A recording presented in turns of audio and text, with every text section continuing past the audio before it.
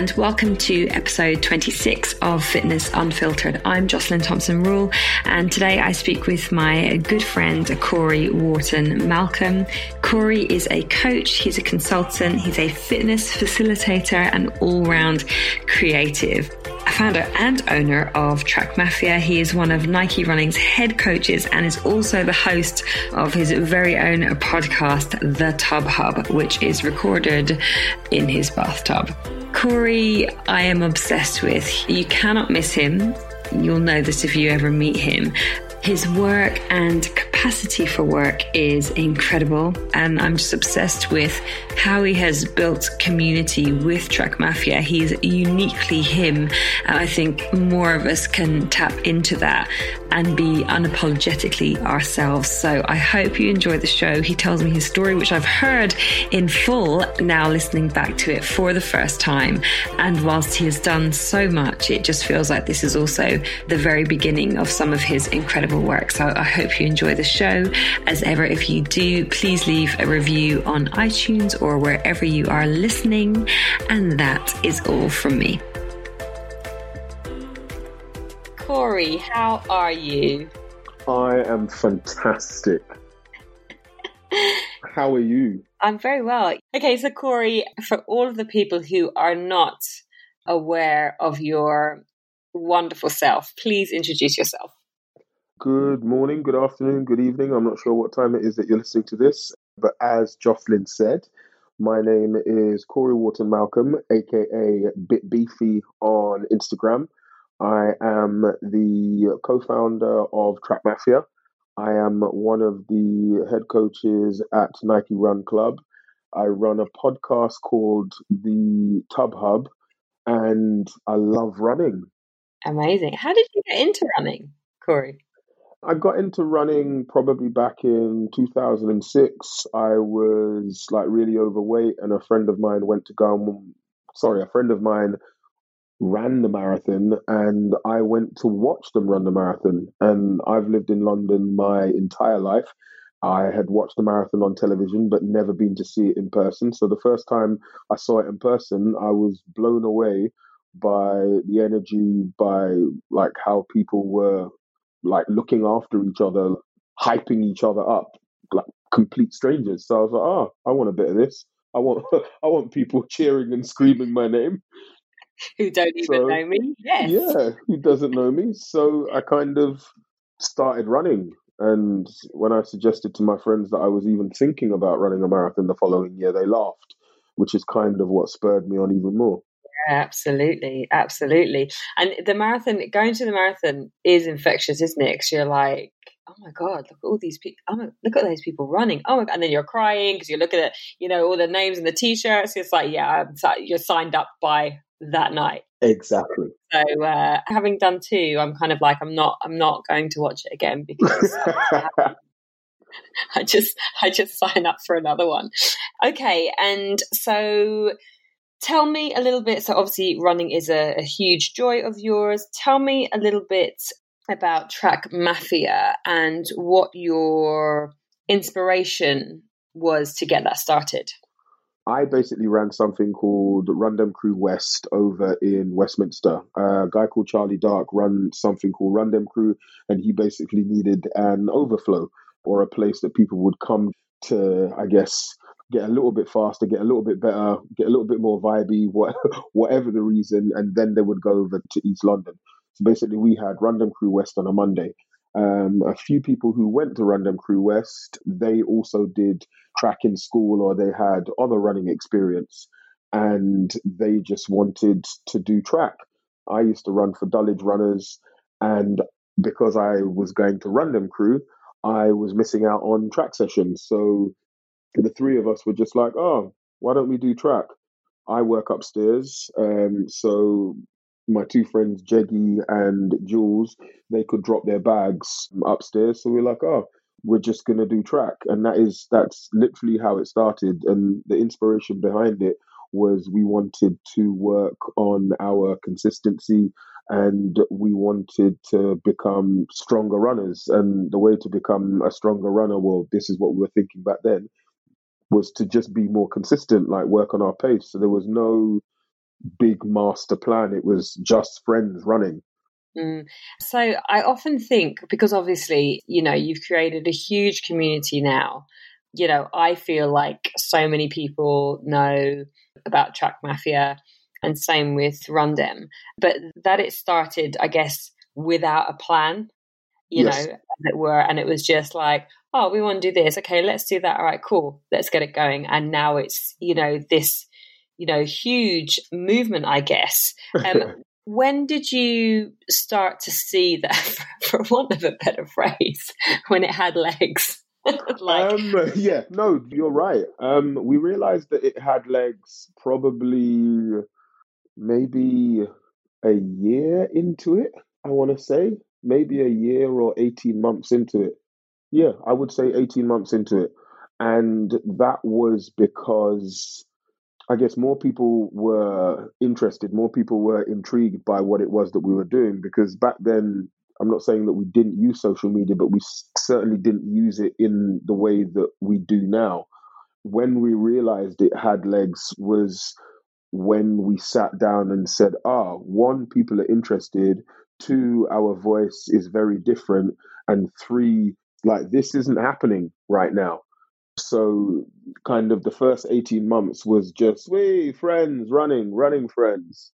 And then I guess after the 18 months, it was okay, even though we are running friends, we have a voice and there's a possibility to amplify our voice, not for money, not for fame, not for fortune, but to, I guess, spread.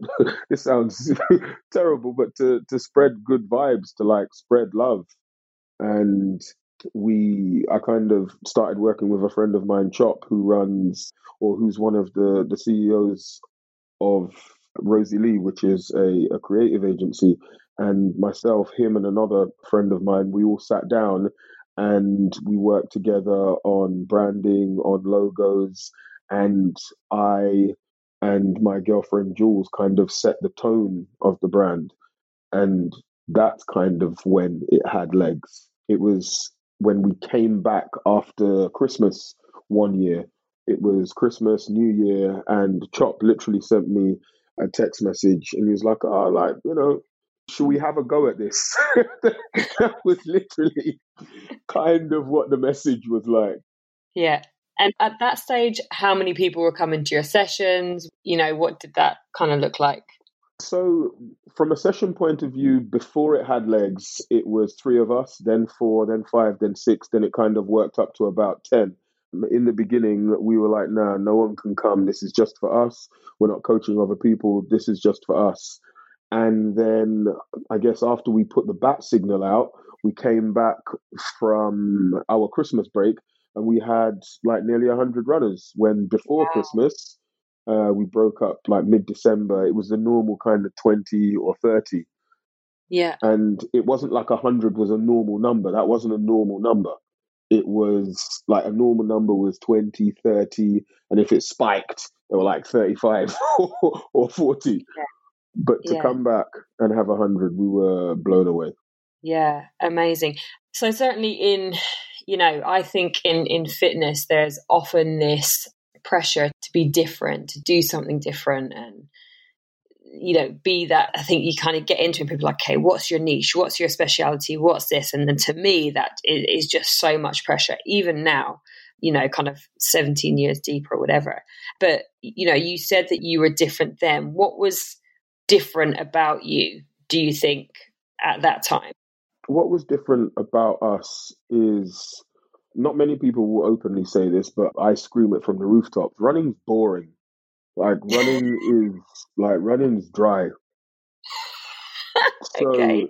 So, in order for someone such as myself, as in the way that my brain operates, in order for running to be sustainable and for running to be fun, like there has to be more to it than just putting one foot in front of the other. And that was literally our angle. That was what at the time made us different. So Charlie was doing his stuff. Charlie was very, very active over in East London, in the world, and he was doing stuff on the road. He was building communities and changing people's lives. Whereby on track, everyone was so scared of track. Everyone was so scared of speed because people were so concerned about not running fast, not taking it too seriously, not acting like they like care about times or things like that. It was more about this is a beautiful thing that I'm participating in and it's making me feel well. And that's awesome. But what like our different or what our angle was we are gonna, I guess, take what we've learnt at Random Crew, take what we've learnt from Charlie, and to a point, I guess, apply part of those learnings to track. And that is that track is quite a lonely place normally, even though you do have teammates. When you're out there, like you're on your Todd, and more often than not, you're trying to run yourself into the ground. So it was about us still trying to run ourselves into the ground, but we were going to talk about it differently. We were going to share our stories differently. And we looked very, very different to, I guess, the kind of runners that we would see running in cross country races or on television or on the front of magazines or in running magazines. So it was like, we're going to create this space for ourselves to just do what we want where no one Yeah. can ask us what we're doing or why we're doing it this way. It's just kind of Because it was your wandering own around. to do Yeah, with. it's our own thing. Yeah. And so how did you do that? Like, how did you make effectively, running yourself into the ground on the track attractive to people? Like, because if I think of the I remember we were having coffee one day or something, and I was saying to you, "Oh, I'm gonna go for a run on the treadmill," and you were like, "Sorry, what?" Yeah, treadmill, huh? Why don't you want to go outside? And I was like, "God, Cory, don't be so annoying." But there is anxiety in my bones when I think about going to the track because I know what that means. If I've got control on the treadmill or I can just press a button if I need to, that feels comfortable for me. Like, so how did you make that attractive to people? We told the truth. And I know that sounds weird, but we didn't lie about it. So from the very beginning, we had a couple of, I guess, phrases or things that we would say. But one of the things that I used to constantly drive home, as well as Jeggy and Jules, was embrace discomfort. And that is all of you want to get better. And better doesn't necessarily mean speed. Better doesn't like whenever people say better, people think about speed. But when I think about better, I think about your mind, your body, your soul. Like even if you were slower, it could have been a better run because when you finished, you felt awesome. And Yeah. this is kind of what we kept saying to people. It's like if you want to get better, if you want to improve, not necessarily in speed, but if you just want to enjoy running a little bit more, then embrace some discomfort. And this is how we embrace discomfort. This is how we got stronger. This is how we prepared ourselves. And also, what we started to do was talk more about what went on outside of what went on at track. So, what people tended to love about our storytelling or the things that we shared is you didn't just see Cory or Jeggy or Jules or other members of Trap Mafia like just bossing it at competitions. What you saw was we used to meet at Starbucks or at one of the other coffee shops before we went to track. We then used to like talk about stuff in the changing room. We then used to go through all of the workouts. Then straight after we would talk about it, and then we would go for dinner. Then we would go and have drinks. Like all of that stuff. To many people, they haven't seen all of those things. So people weren't just attracted to track and to times. They were attracted to the lifestyle because they're like, oh, okay. So even though we go to track for an hour and a half or 2 hours and like brutalize ourselves, it's awesome that we get to meet friends for coffee before and we get to eat dinner after and we get to celebrate the carnage at track together. So we're not by ourselves. So it was about camaraderie, food. It was about sharing your world. And it Yeah. just so happened that track was the vehicle. Yeah, amazing. And as you say, then, all of a sudden running isn't boring. It's No. a thing that you do, which you've been very real about.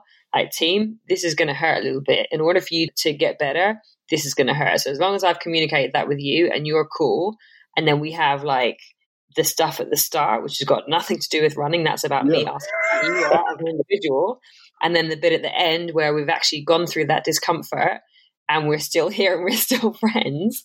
That's amazing. And that is so, so different. And I also like what you said about, getting better isn't measured by getting faster. And that if you felt better after that run, that is progress. And that's something that I feel is so much a part of how I try to communicate with people in terms of, what does progress actually look like in the gym? Is it that you added an extra 5 kilos or 10 kilos onto your squat? Or is it that movement felt better than it did last week? You were more comfortable doing that movement. That is progress. Like, it's not just a number. It's also a feeling. And that's, numbers are just so removed from all the other layers of progress that we can accomplish, that are just these like tiny little moments, in our training and in our life. And also that is what you've kind of done with that is said again, yes, there's discomfort, but actually, we are here to support you on either side of that, which is amazing. And it's the same message for life, isn't it? Because I assume that because they had that like physical discomfort in the session and they had the support framework around it, that within that, in those coffee moments beforehand or the dinner after, they might feel comfortable to go, do you know what?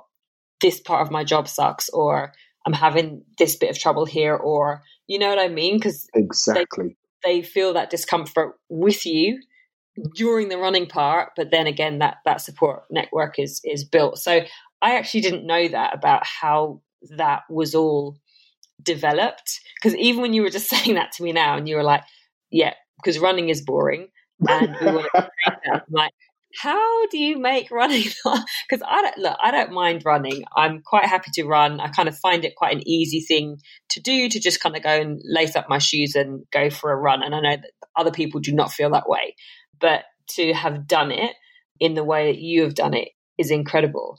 So where is Track Mafia now? Obviously you are, well, not currently, but you zing around the world. I am lucky you for a 2-minute coffee with around the world with Nike Running. When you see where everything has got to now, what are your thoughts around it? You're here, there and everywhere at races around the world. Track Mafia is huge. How does that feel?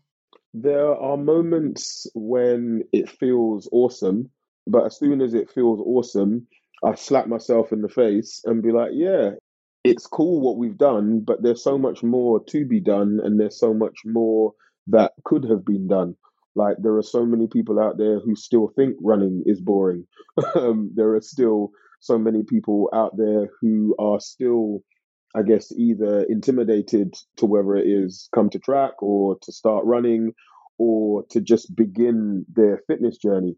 So, like, I'm overjoyed at what Track Mafia has done, and I'm overjoyed at the progress that the team has made and that I've made. But I know there are so many other things to do. There are so many more, I guess, lives to save. And I know that sounds like a ridiculous statement, but running genuinely does save people's lives, because I know some people will misunderstand my comment when I say running is boring. Like, just running, the act of putting one foot in front of the other, that is boring and monotonous. But if you speak to a lot of people, like those people who have, I guess, perfected whatever their skill is, that's what it is. It's like mastering boredom. That's that's what you have to do to become amazing at something. You have to master like being bored of it. Yeah. And like, that's what I love about running. It is so testing, and it's a perfect example for, I guess, for life. And the reason why I say that is you can put everything into running, your heart, your soul, and train as hard as you want. And then come marathon day or whatever race day, the world just says, nah, Yeah. you've done Not everything that you're supposed to have done. But what I'm going to do is just a couple of miles into this race that you've trained a year for, I'm just going to pop your calf. And it's like, how do you prepare for that? And that's life. So, like, we use Track Mafia for a number of things. And when I say use, I mean we use it as a vehicle for change.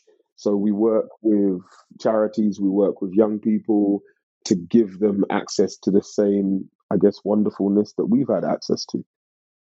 amazing. So if you've never met lovely Cory before, the one word I might use amongst many is bright. Yes.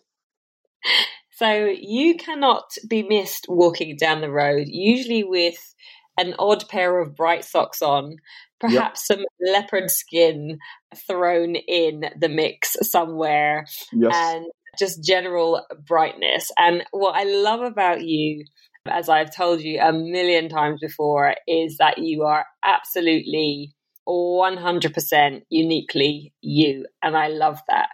And I think that, and obviously I work with a lot of women in fitness, in particular in terms of coaches, and the feeling is always, what's different about me? How am I different to other people? This level of, imposter syndrome. What are people going to think? Blah, blah, blah, blah, blah, blah, blah. And to me, you're like, I'm just going to lean into who I am, and that's me. Was that always the case? And if not, how did you move from wherever that was to who you are now, the most wonderful, unique Cory? Because I've told you this before, that you are infectious. The work that you do, you being you, was it always that way? Yes and no. Closer to no.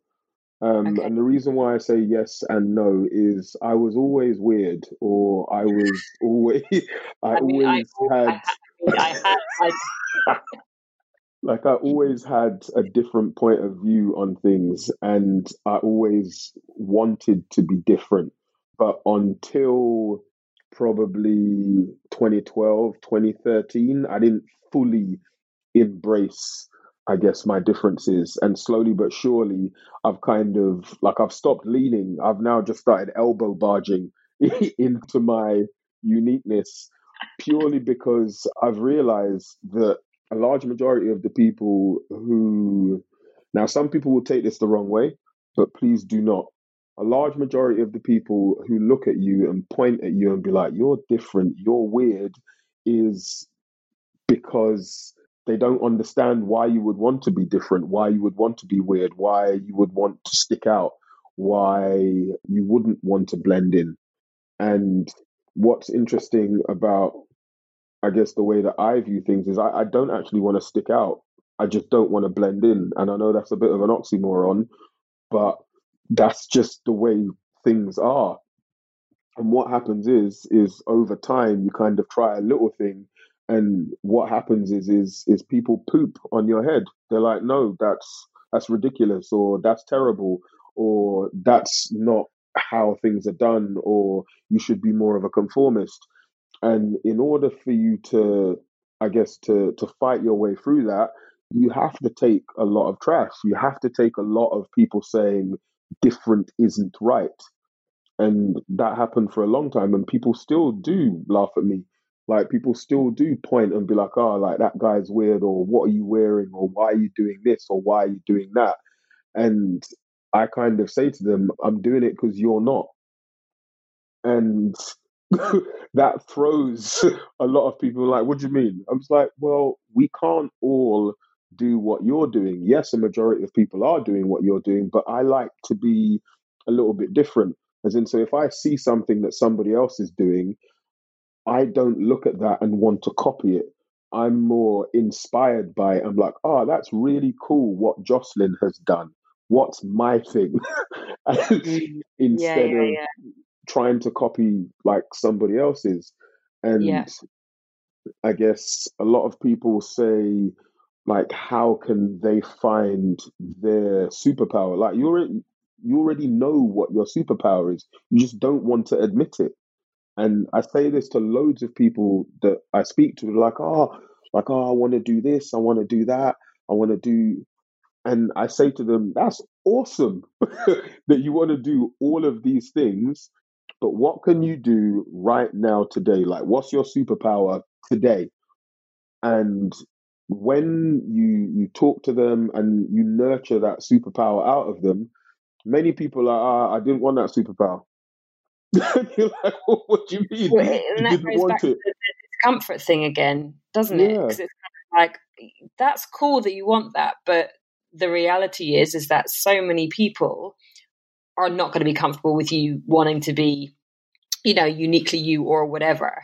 And you Hmm. have to come up against that, as you say, even when I heard that, I was like, dare people say that to you now? Like, really? Oh yeah. But it's that thing. And actually, prior to this call, I actually was on a mentorship call with my mentorship students, and I had a guest speaker on this evening. And she is a mental performance coach, and she works with very high level athletes. And so it was such a dream to have her, come on and speak to everybody. And one of the questions that I had from one of my students was, how do you find your why? Or, how do you know what your why is?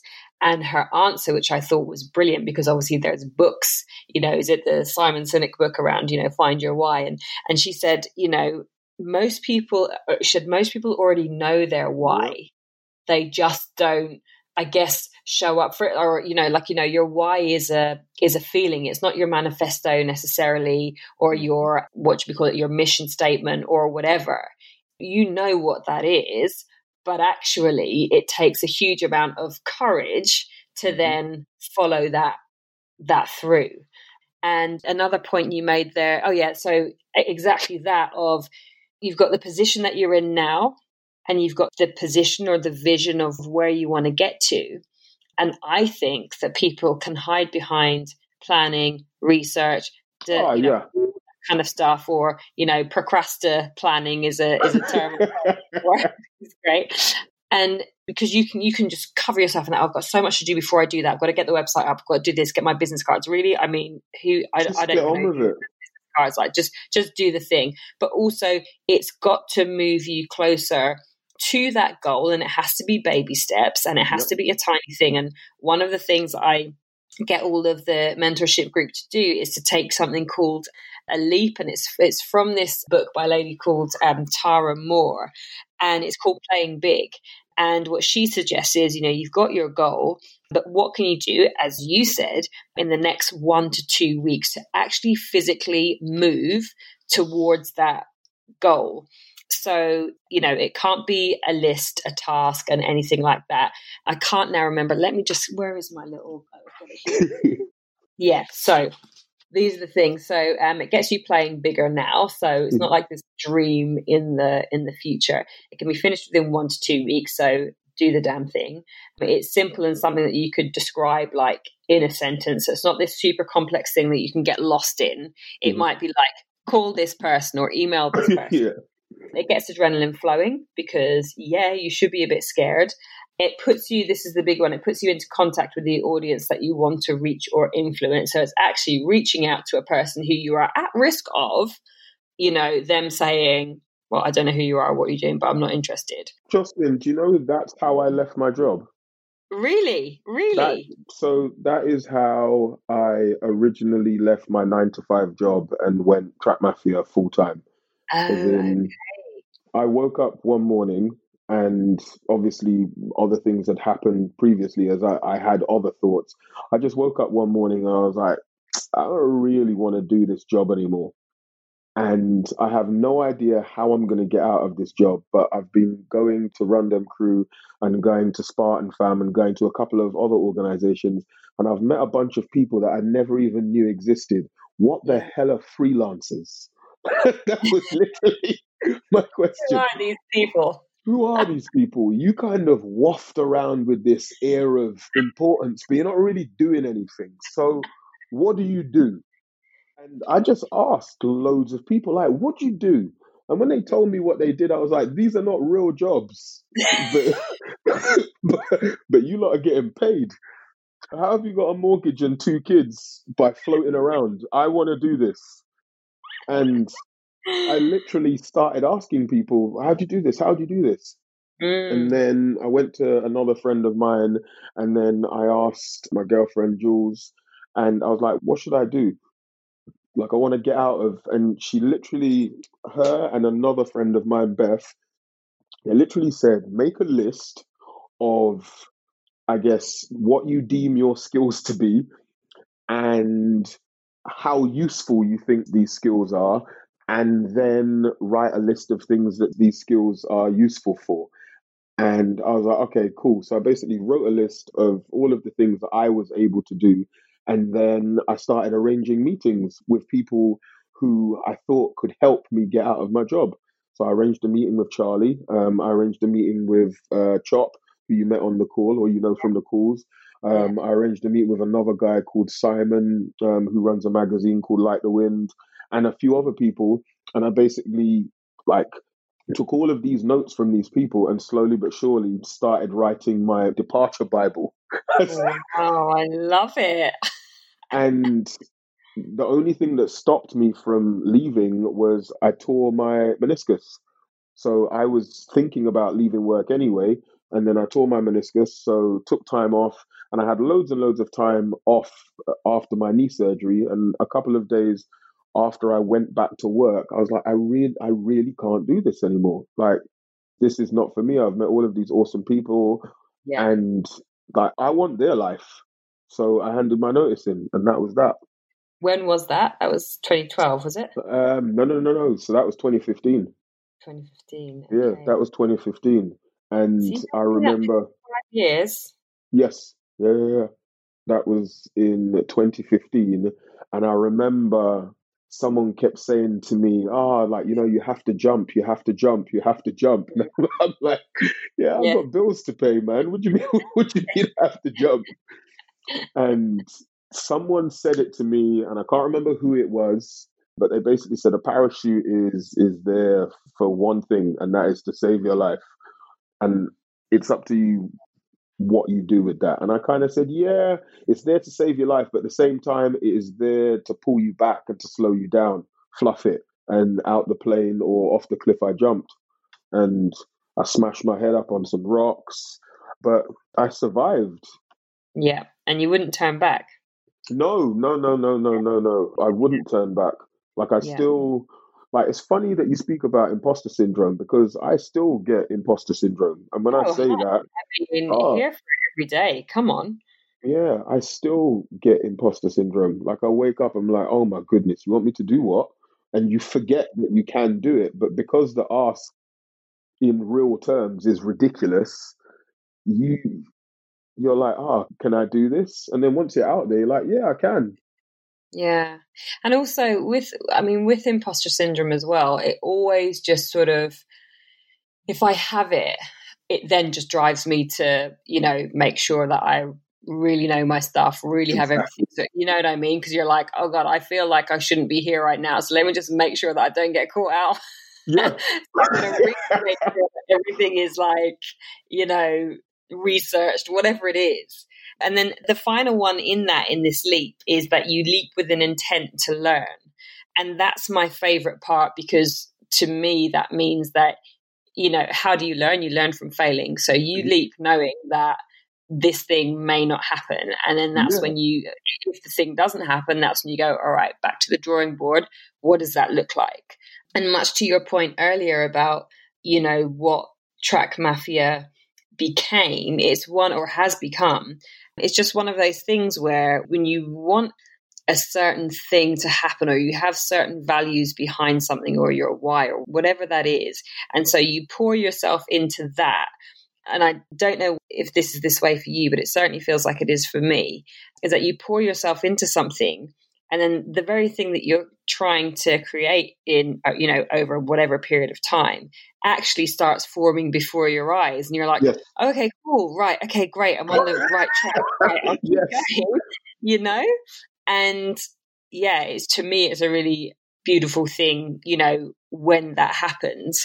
One thing that I constantly think, and I feel very lucky that, kind of as I get older, I don't feel like it's too late. And in fact, due to you and, some other people, this is now happening for me. But one of the things that I feel like I lacked a lot, and which I really sort of hungered for, particularly in the last few years, was just someone to tell me, like, okay, Joss, you've got this, go for it. And I've had snippets of it, from friends or, work colleagues or whatever, but I've always desired this person to scoop me up and go, right, go for it. This is the thing. This is what you can do. And then about a year or two, I just kind of let go of that. And I was like, this person isn't coming to save you. So have you not got that person, Joss? Is not here. I mean, I have snippets of it.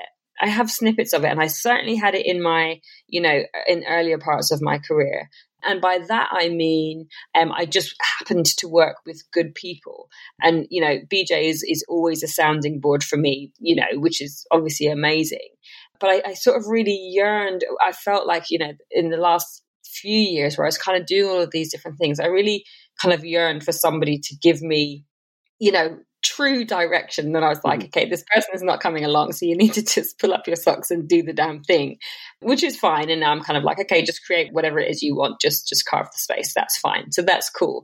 But one of the things that you've spoken about before is just having really honest peers around you to tell you, Cory, that's a shit idea, don't roll with that. So talk more about that, because I think A, that's so important, and I think B, it's a thing that people need, but it's the very thing that people are fearful of at the start with, imposter syndrome, or like, oh God, what are people going to say? It's that fear of judgment from others that stops people from doing the thing. And in fact, that's the very thing that you need. You need that honesty with people who are interested in seeing you grow.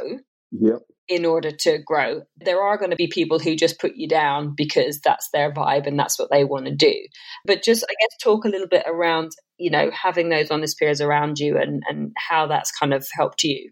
So probably a large majority of the people that I surround myself with are not yes men or women. They'll look at me and be like, "Core, that's trash. Don't put that." What is that? Why is that? And that is what helps me to stay so honest and so grounded, because I have all of these people who, regardless of what I do or where I am in my career or in my life, my personal life, business life, I'm still just Cory. Yeah. Like, I'm still the idiot from school with the afro or the receding hairline or with the big head. Like, that hasn't changed. And then all of my, I guess, my newer friends who haven't been with me since childhood, all of those are incredibly real and honest as well. But that hasn't just come. As in, so all of the people that I am with nowadays, these are people that have grown with me at some point and stage on my journey, and they are all mentors of me. But what I have had to navigate over the past couple of years, well, we all have to navigate it, is you have to pick who you go to with what. So you have to know your friends. You have to know, like, all right, to put it in simple terms, you have to know who's going to help you with boxing technique and who's going to help you with lifting weights, who's going to help you with running.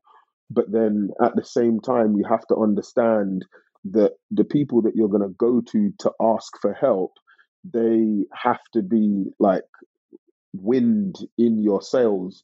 Like, the people that you surround yourself with, you're supposed to be this pod that kind of helps each other to grow. If you have people in that pod who are either there just to climb all over people's backs or to put people down, then you don't need them. You don't need those people in your pod. What you need is people who are going to give you honest, real feedback. And they're not just going to give you what's wrong with it. They're going to help you with a solution. There's no point you telling me that this is terrible unless you can identify why it's terrible or how I can change it.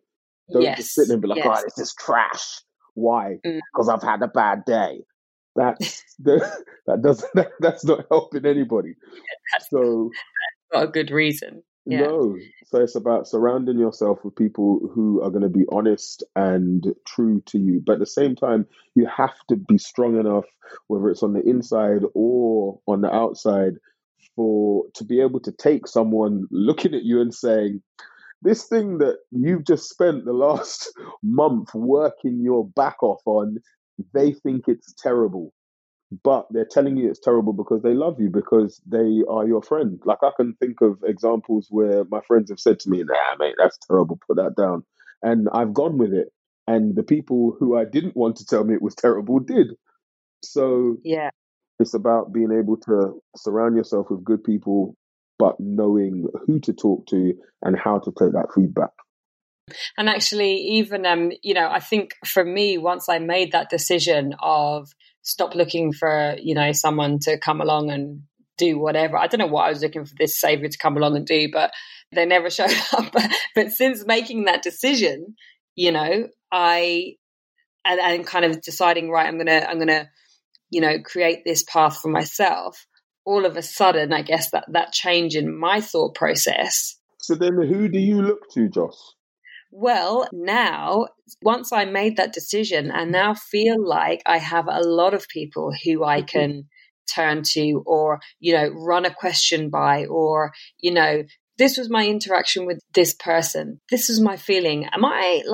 Was I wrong in that? Or they're like, no, that person was a dick, Yeah. so you're like, okay, fine. Or, I had a very specific one, actually. So as you know, my father passed recently, and BJ and I went to his house, and we were clearing some stuff out. And that was the first time I was kind of, going there since he had died. And so I just didn't know what my feeling was going to be. And I had one specific friend, and I said to her, Nita, can you be available between this time and this time? Because that will be the time that I'm driving home from Coventry. And BJ was going to be driving his car, my dad's car, back home to be parked in our car park downstairs. And so I was going to be alone with my thoughts. And I knew that she would be able to talk me through that journey home if I couldn't get myself home.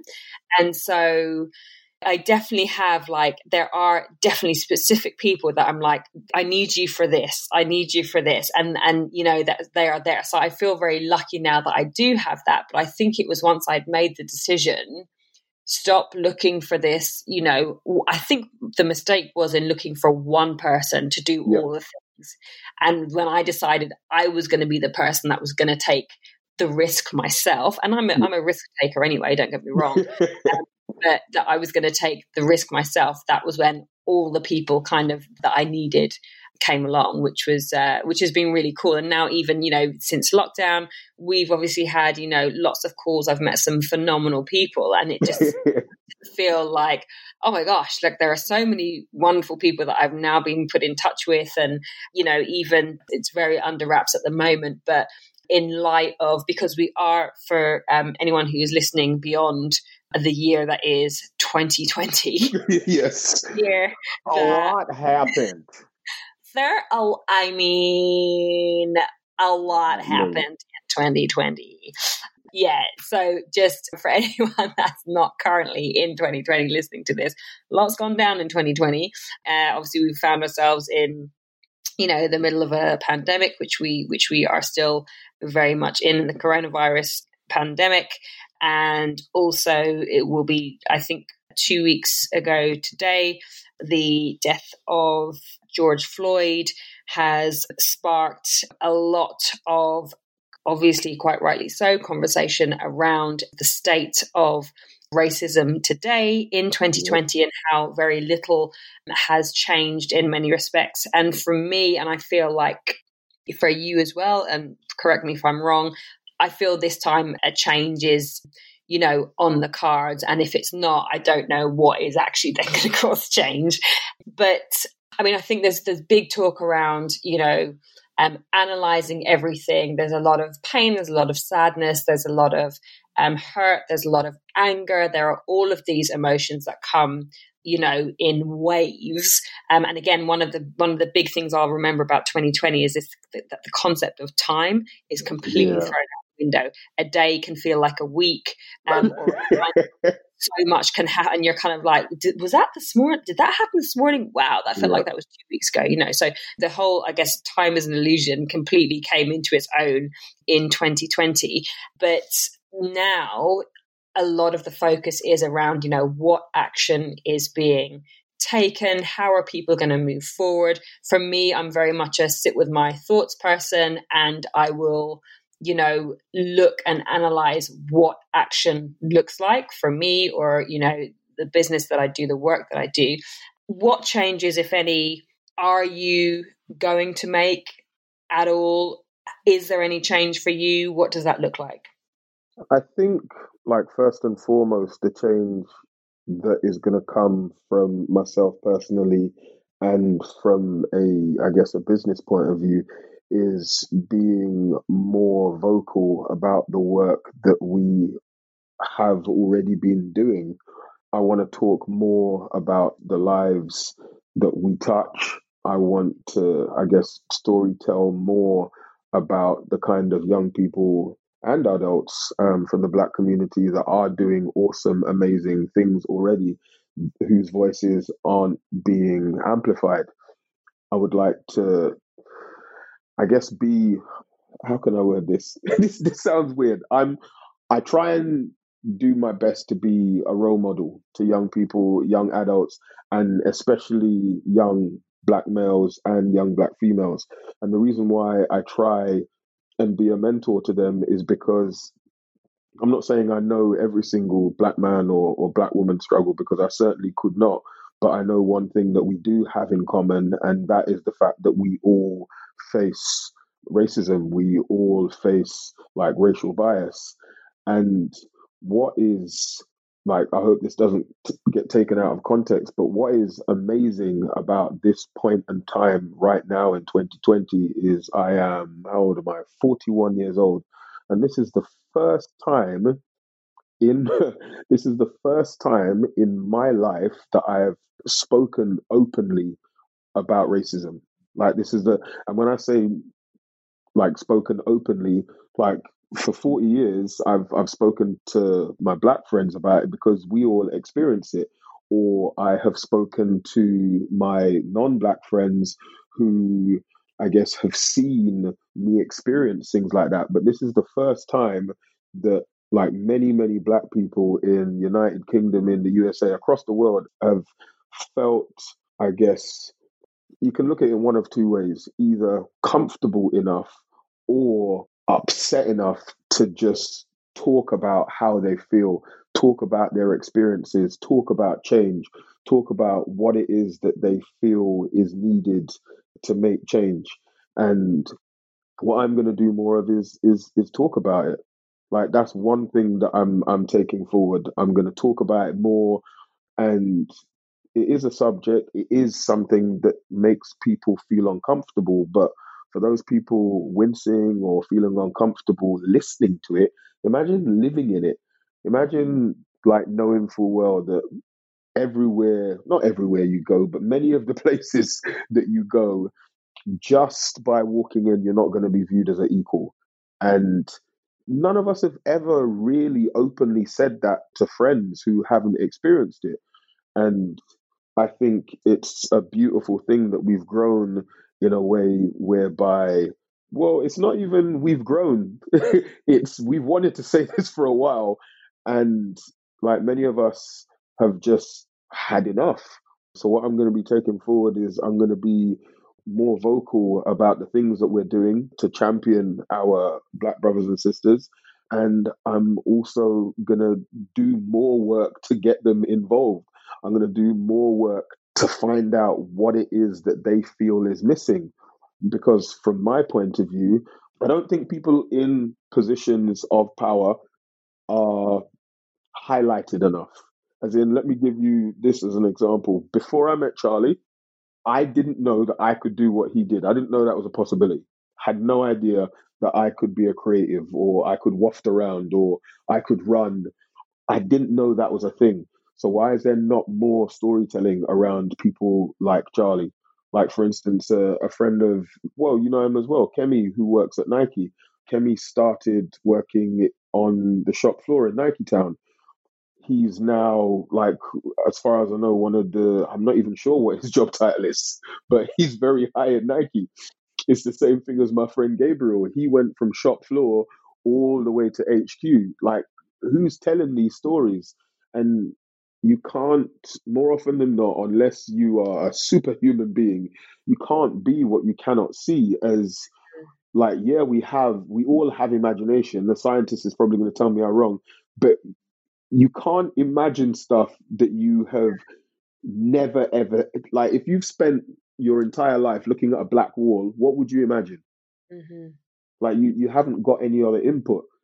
So, like, if you can't show me like what these people are doing or what they've done, how do I know it's possible? Like, for other people, you just make stuff up in your head. You, yeah, I'll go off and do this. I'll be a groundbreaker. I'll knock down the wall. But not everybody is like that. So I went off on a bit of a bit of a tangent there. No, it's good. It's good, but it is. It's if you can't see it, then how do you know that you can be it? There's even so a lot of my work is around women in fitness, and for me, I'm very much going back to the drawing board on areas of my work, and I've obviously I run the Women in Fitness Summit. And, I've heard people say before, why is it, because my work was working towards, in 10 to 20 years time, I want for the fitness industry to look like a different space. And I know that some of the things that are highlighted now might be around, kind of boutique fitness and how that's very different, but I'm not necessarily in that space. So I'm kind of not in that, but one of the things was that, I wanted to see good quality, female coaches in the fitness industry in 10 to 20 years time. And that's not to say that they don't exist now at all. There are some phenomenal coaches, but there needs to be more. And, I've had comments, said of, well, why are you calling it the Women in Fitness Summit? If you want that equality, then surely you should just call it the Fitness Summit. And it's just kind of invariably that's said by somebody who's already made it. And so, therefore doesn't suffer the imposter syndrome or whatever, and has somehow forgotten what it was like when they started out. But if you don't create that access, you're not going to get to where you want to go to, because people are not going to be able to get their foot in the door. And so, I absolutely believe, I didn't think you could be any louder, darling, but please get louder. No, I'm going to try and be a little louder. Yeah, no, it's so important. And again, I feel like the conversations over the weeks will change and evolve. But I feel where I am right now in this moment is just very excited by the prospect of what can be done, and what is going to be done. And I know that I'm in, different kind of conversations with different people about what that looks like. And I think it's also very different from even what the thought process of what action looked like a week ago or a week and a half ago. And that's what really excites me, because it actually has a lot of depth, and it's kind of really sparked a fire within to, be like, yeah, let's roll up the sleeves and go for it. And I don't think as well, I think that maybe some people feel this pressure that they have to completely change what they do. I don't think so at all. No. But I mean, some people, maybe they do, and some people would do nothing at all. And that is what it is. But I think that it's those small changes, in the kind of undercurrents that will, create that long term change. And those are long term projects. Like, this is absolutely, I know everyone's saying this, but it's a marathon and not a sprint. Yep. So I think that I'm really excited now by what action looks like with this. And it's a, like I say, like 2020, man. 2020 was like, so what now? You thought you had plans for 2020? Yeah, no. The rug from under your feet. 2020 wasn't even the year of the pivot. 2020 was the year of the new game. Like, someone blew the whistle in the middle of the game. We were like, we're going to the other pitch.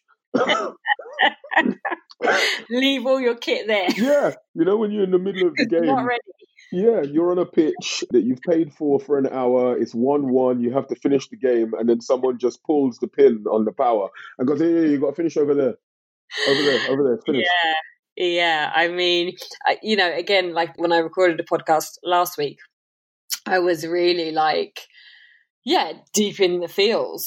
And again, this is my whole, thought process around how time is just like this weird concept at the moment. Because then when I recorded, when I spoke to Emma, I was just like, I don't know what that looks like. I have no idea.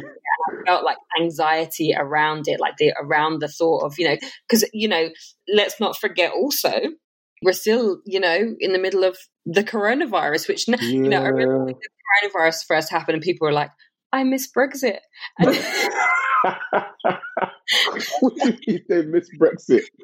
just like the thought of like, that was what filled the news. Now, what do you mean I have to homeschool my kids and, work from home and just do things that no one even believed in their wildest dreams would happen, and here we are. I can't remember where I was going with that, but 2020 is not playing basically. Does it scare you a little bit how used to this you have now become? It doesn't scare me. Okay. I think that it is testament to how adaptable we are. That's a great answer. That's an amazing answer. This just shows we're SAS ninjas. But I also, I think that people feel, in inverted commas, once everything goes back to normal, it's going to be different.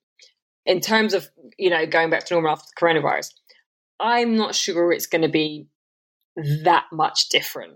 I know that we're going to understand that we can kind of work in a different way. And obviously there's a huge, economic fallout from it, obviously. But I kind of think people are just going to carry on about their day. I think all of blown my mind. All of these people who are kind of like, oh yeah, and all of this is going to change. I'm kind of like, we're kind of creatures of habit. You know what I mean? But what blows my mind is, okay, so I fully understand people that want to go back to work. I fully understand that. I understand people that have to make a living, you have to work to keep you alive, to keep your family alive. But these people that are rushing to barbecues, where are you going? What are you doing? What are you in such a hurry for? I understand, you've been locked inside, but if the medical advice is you could still be coughed on or you could still cough on someone and there's the potential that you might die. Yes. Why are you rushing to the park to barbecue with 50 of your friends? I know what people miss so drastically. Yeah, it's mad. I don't know. It's a huge experiment, isn't it? It's a massive experiment. It's a massive experiment. Someone's just there in some science lab and we're all in the test tube and they're like, just add a little bit more stress. But what is really interesting about it is, I'm not a conspiracy theorist and I don't believe this. I'm just putting it out there because it is quite interesting. That think about what has happened to the world with this virus. As in, this virus came out and all of us, rightly so, took the advice of the professionals and everyone just went inside. So the world was empty because of this virus, and that blew my mind. Because if you said to someone, right, you have to stay inside, you can't go outside for this many days because of this, and this, how many people would have followed it?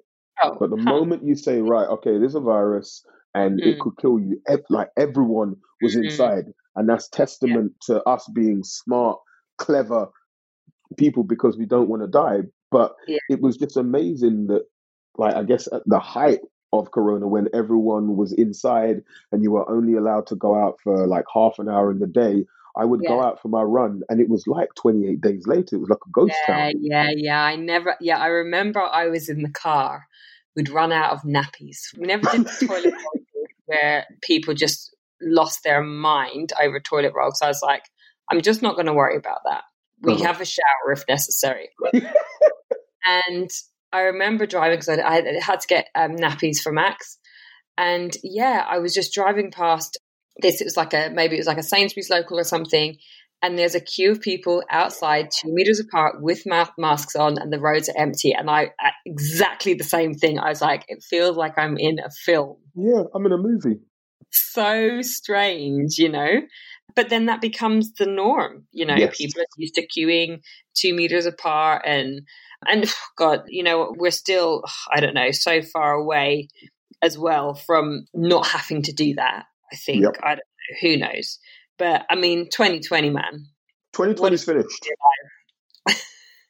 2020 is finished. And when I say 2020 is finished, as in I'm now looking to 2021. Let's talk about 2021. Somebody told me off for that, for looking ahead into 2021, but that was kind of like, I can't remember who that was. I think it was Chloe, who I had on the podcast also, and she was like, don't give up on 2020 so soon. And I'm like, babes. Oh no, there's gonna be a huge change in 2020. And when I say let's just talk about 2021, I'm talking about that's where we'll have an idea of what this new normal is. So then you can kind of climb on whatever horse it is that you've bought and saddle up and just get ready to ride that horse for a little while. Right now, 2020 is up in the air. Yeah, because I think that was the thing that was giving me anxiety of, not like, fully, but just the thought of it was making me be like, oh gosh, I just kind of don't like that, was, the fact that, realistically, when am I going to be able to give you a hug? You know what I mean? Like, when actually is that? Because we're still, we're sort of in this false sense of security of when we can kind of go out, and you're allowed out a little bit longer now, you're allowed these pods and everything. But I still, and I'm like, I'm a hugger, like I hug people. So the thought of when that's going to be okay and when that is, kind of, that makes me feel a bit sad, See, I only learned how to hug a couple of years ago. I was not a hugger, and that's what running brought me as well. Oh, wow. Yeah, So you became running. Yeah, because what happened was basically my gran passed away and I kind of hadn't really dealt with that.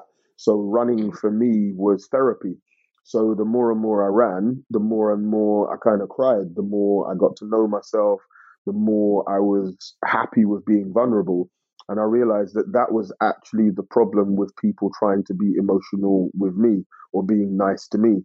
Because like deep down inside, I was this whatever it was, until I'd kind of worked through that. I couldn't let anybody else in. And I remember in 2012, 2013, the hugs just got tighter and more comfortable. And now I'm like, hey, what's up? Let's hug. But yeah. Well, Corona. I'm glad that you're a hugger. I'm a 100% hugger. And I'm also the person that likes to feel people's pregnant bumps. I do have to ask. Magnetically go towards. I have to be like, I'm a feely person. Is it cool? Because if it's not, anyway. But Cory, this has been dreamy. Oh no, this is a lot of fun. Thank you very much for having me. So good. And I look forward to being on yours. And so for everybody who doesn't know, Cory has just set up a podcast called Tub Hub. Is that right? Yep, it's called the Tub Hub. Tub Hub. And he does his interviews in the bath. So we are going to do an interview. I just asked him, do I have to be physically in my own bath? He said, yes. I said, I'm here for that. So we will be doing that very, very soon as well, which I look forward to. But thank you so much. As you know, I'm just such a big fan of you and your work and what you've achieved. And you've done so much already, and it still feels like you're just at the beginning of so much more amazing work. So just keep doing what you're doing. Be as loud as your clothes. I love it. And yeah, what a pleasure to have you on the show. And I will see you very soon. And I don't know when I am going to be able to hug you, but I look forward to that too. And I'm glad that you are now a hugger. Jocelyn, thank you so much for having me on your show. And thank you for continuing to be a shining light that we all look to for awesomeness and wonderfulness. Because you said lots of nice things about me, but you forget that you two are also awesome, and I used to chase you around gym box asking you for advice. So don't pretend. I'm like, oh, Joss, are you here? How do I lift? How do I do pull-ups? Same. Can you show me how to do muscle-ups? What about handstands? When are you in the gym again, Jocelyn, Joss? That's what I used to do to Jocelyn. So Jocelyn is pretending. I'm like, Jocelyn, how do you do a deadlift? So I should keep my back straight. Okay. So my hamstrings, cool. Are you kipping? What's kipping? I used to chase Jocelyn around gym box. So when are you back? You're back at 2. Cool. I'll be here. Babes, I love it. Always here for it. Always here for it. Except now we can't go to gyms. So No. that's another issue we have on our hands. But all good, because a lot of people now have home gyms, which is sweet. So, but thank you so much, so very much, and I look forward to catching up again very soon with you. Bye. Bye.